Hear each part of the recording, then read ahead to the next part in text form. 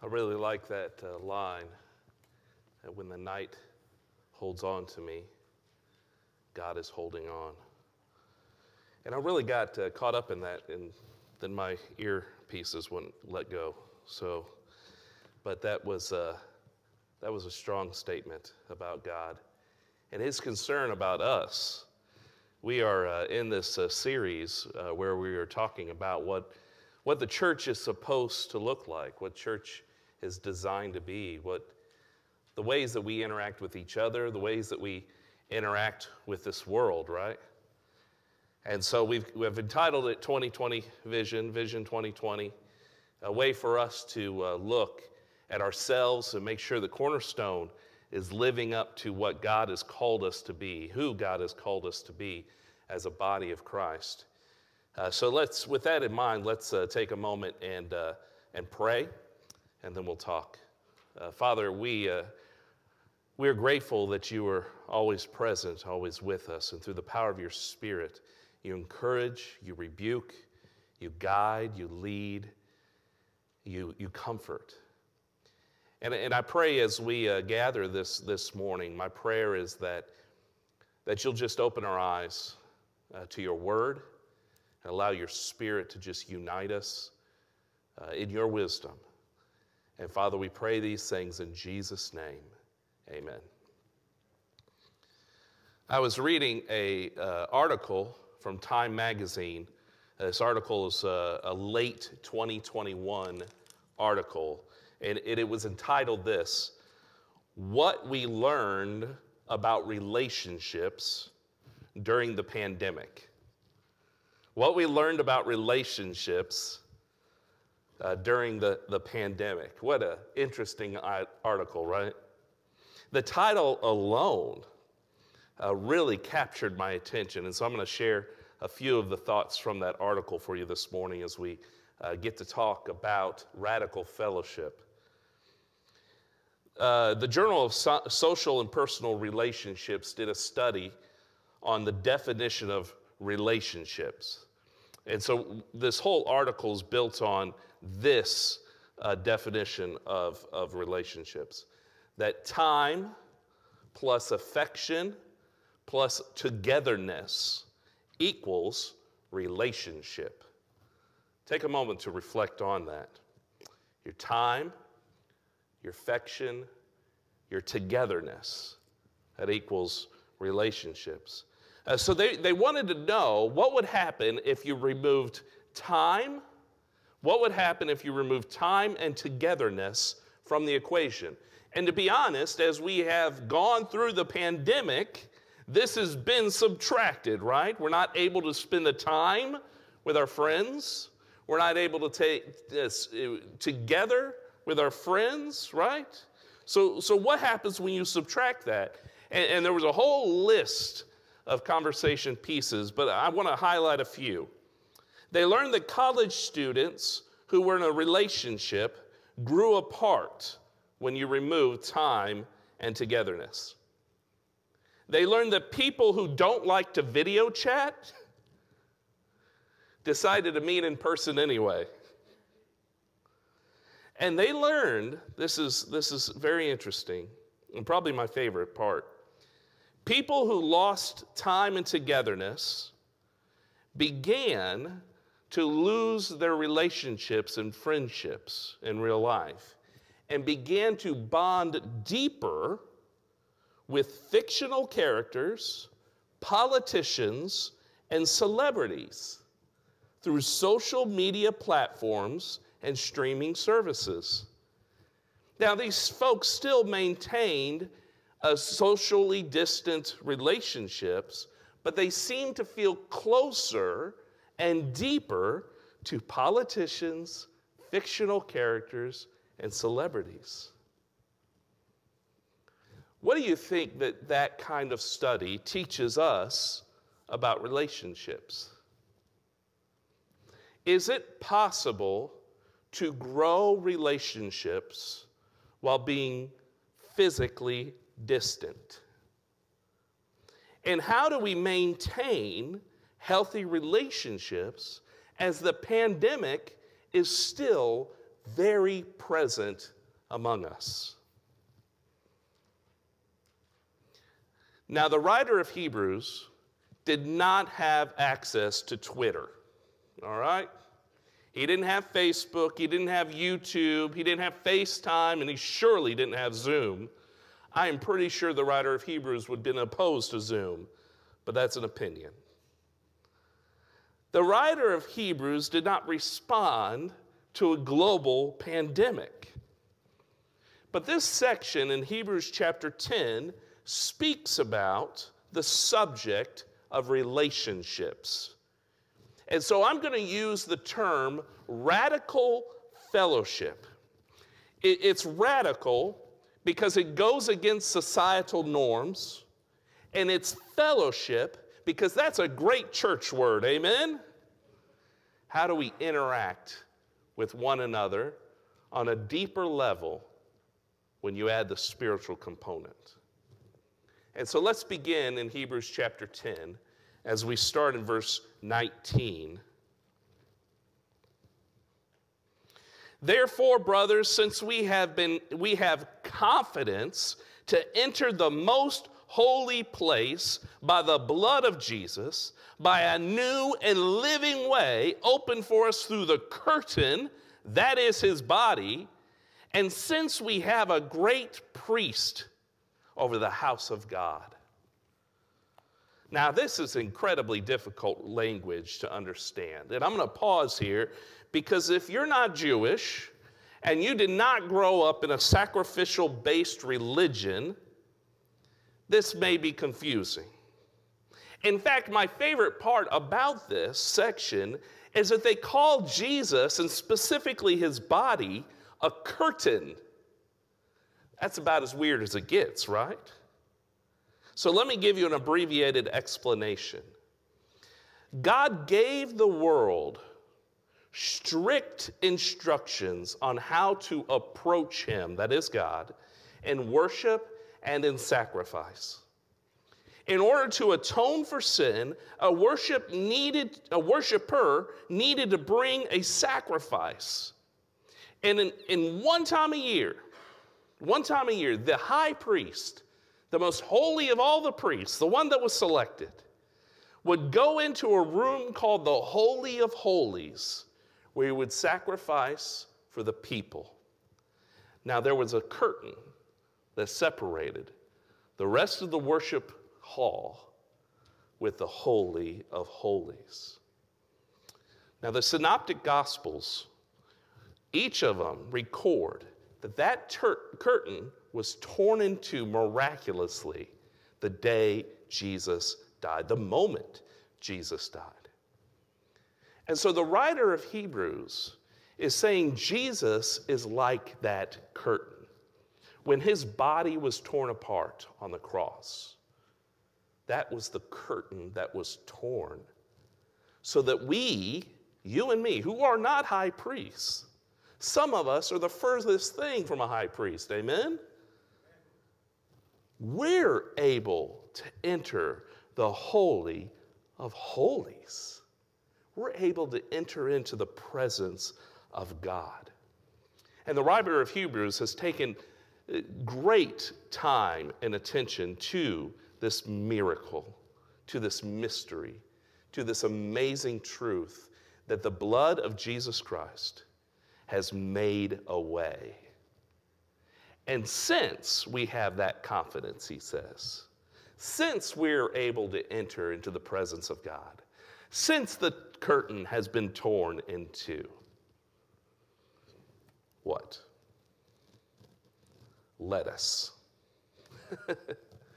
Let us.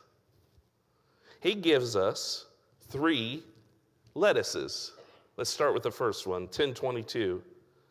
It says, then let us draw near to God with a sincere heart in full assurance of faith, having our hearts sprinkled to cleanse us from a guilty conscience, having our bodies washed with pure water.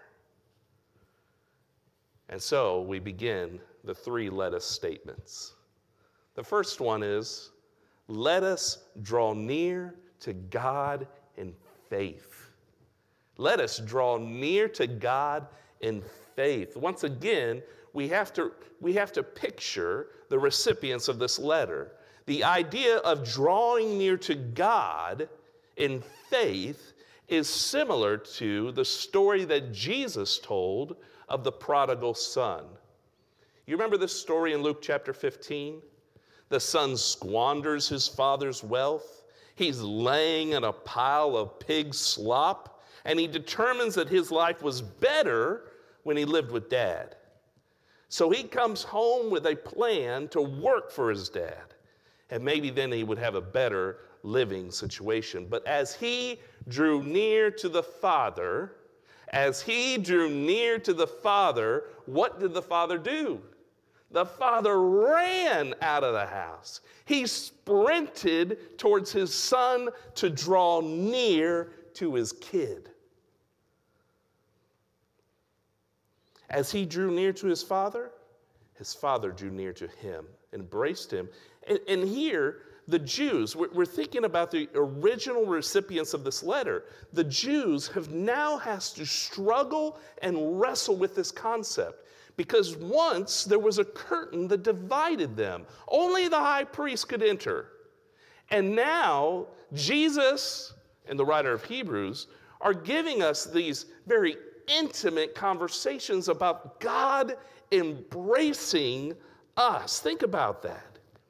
James spoke about it too. James chapter 4, verse 8. Draw near to God. Come. Draw near to God, and he will come near to you. Can you hear the Father's embrace?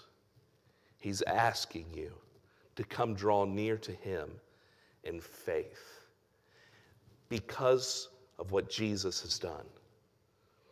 So the writer of Hebrews says, because of what Jesus has done on the cross, because that curtain has been torn, embrace God, because he's coming to embrace you as well.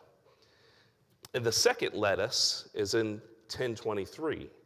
Let us draw fast. Let us hold fast to hope. Let us hang on to hope. Let us cling to hope. Look at what he says in verse 23. Let us hold unswervingly to the hope we profess. Why? Because he who made that promise, he's faithful. I think foundation of who we are is rooted in faith by which we can stand before God. And since faith is the foundation, hope then becomes the confidence that we have to move forward. We can hold fast to hope because God is a God who fulfills his promises. God is thoroughly relied on. And when God makes a promise, that promise, you can be sure, will be kept. One writer said in an article I read that God has taken the initiative to make the promise, and he will fulfill that promise. Let's look at the Old Testament examples, right? The recipients would be thinking about some of the Old Testament examples to which they can cling to hope. You remember the Israelites, right? The Israelites were promised that if they leave Egypt, they will be granted safety, and God would lead them to the promised land. Do you remember that? They were slaves in Egypt. Moses promised them the word of God that they would be safe. And you remember that moment when hope was tested. They had been chased by the Egyptians all the way to this giant lake, the sea, the Red Sea. They had been drawn all the way there, and they had two choices. Confidence to move forward because God keeps his promise, or freak out, surrender. And many in that moment said, nope, let's let them capture us. Let's go back to Egypt. Being a slave is better than being dead. They wanted to freak out and surrender. But Moses clinged to faith, listened to God, And God parted the Red Sea, allowing the Israelites to cross safely, and he killed the Egyptians who tried to follow. Moses clung to faith. He held on. He held fast to his hope that the one who makes promises is able to fulfill it. Paul says in Ephesians 1:17-19, he says, I keep asking that the God of our Lord Jesus Christ, the glorious Father, may give you the spirit of wisdom and revelation that you may know him better. And I pray that the eyes of your heart may be enlightened in order that you may know the hope to which he has called you, the riches of his glorious inheritance in his holy people, the incomparably great power for all who believe. You see, faith is the foundation by which we can stand, and hope gets that foot moving forward, right? All right, let's look at that final let us statement. Hebrews 10:24. Let us consider how we may spur one another on towards love and good deeds. Let us consider how we can love. All right, so faith is the foundation, hope is our confidence, and love, that's how we act. That's how we behave. We must behave in love and good deeds. And there are Christians who can make faith their foundation. There are Christians who can make hope their confidence. But some of those Christians, they stop there. Jesus died. He's coming back, period. Now we wait. No. Jesus died. He's coming back. And now we love. Faith, hope, love. Now, last week we spent a whole lot of time talking about what it meant to love. I'm not going to make us go through that whole sermon again. But the story doesn't end there. Because in verse 25, we see what the NIV has made a let us statement. But in reality, it really isn't. Let us not give up meeting together, but encourage one another. The writer of Hebrews, and all the more as you see the day approaching, but the writer of Hebrews points out, right, that some have gotten into the habit of subtracting time and togetherness from their relationships. They love, they have affection, but they've subtracted time and togetherness. Verse 25 is directly connected to verse 24 in the original Greek. Verse 25 is what brings all these parts together in a very practical way. I read this week that you can practice faith and hope alone, but you cannot love alone.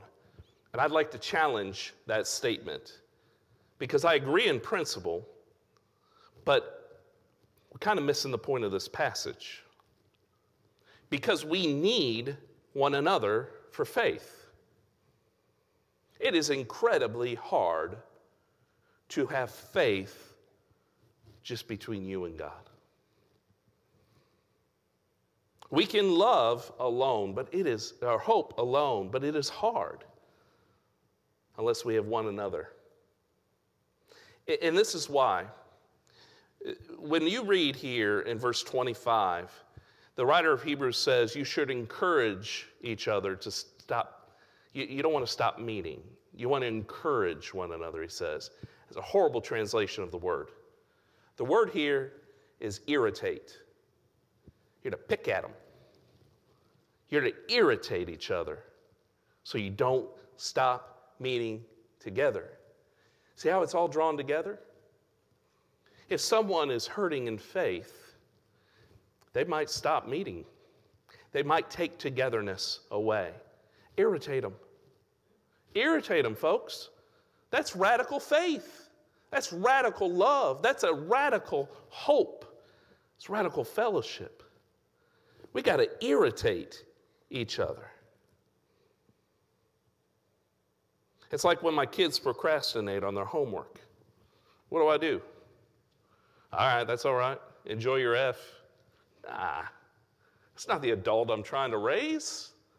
I'm going to irritate them. I'm going to pick at them. I'm going to bother them. Don't give up.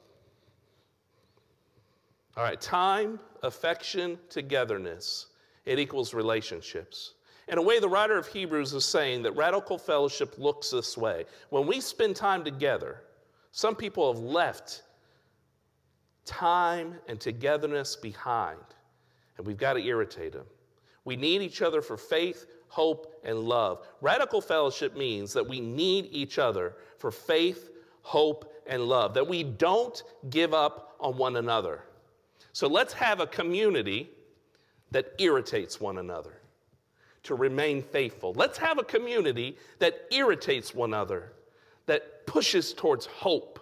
Let's have a community that irritates one another, that we could radically love. But we're still in a pandemic. So let me give one final thought. If you're sick, stay home. If you're high risk, stay home. I've got folks who are watching right now who are high risk, and they struggle with not being here. But they're trying their best to be safe and healthy. Because COVID's not only. It's not over. Radical fellowship means that we are creative in times like these. Radical fellowship means that we have to be creative. Find ways that we can have togetherness and time with each other. That means maybe we need to keep better touch of our shut-ins, not just rely on your minister to do that. Maybe it means that we need to help by taking care of those who are sick, bringing them meals, calling, finding ways that you can love. We have to find creative ways to maintain a radical fellowship.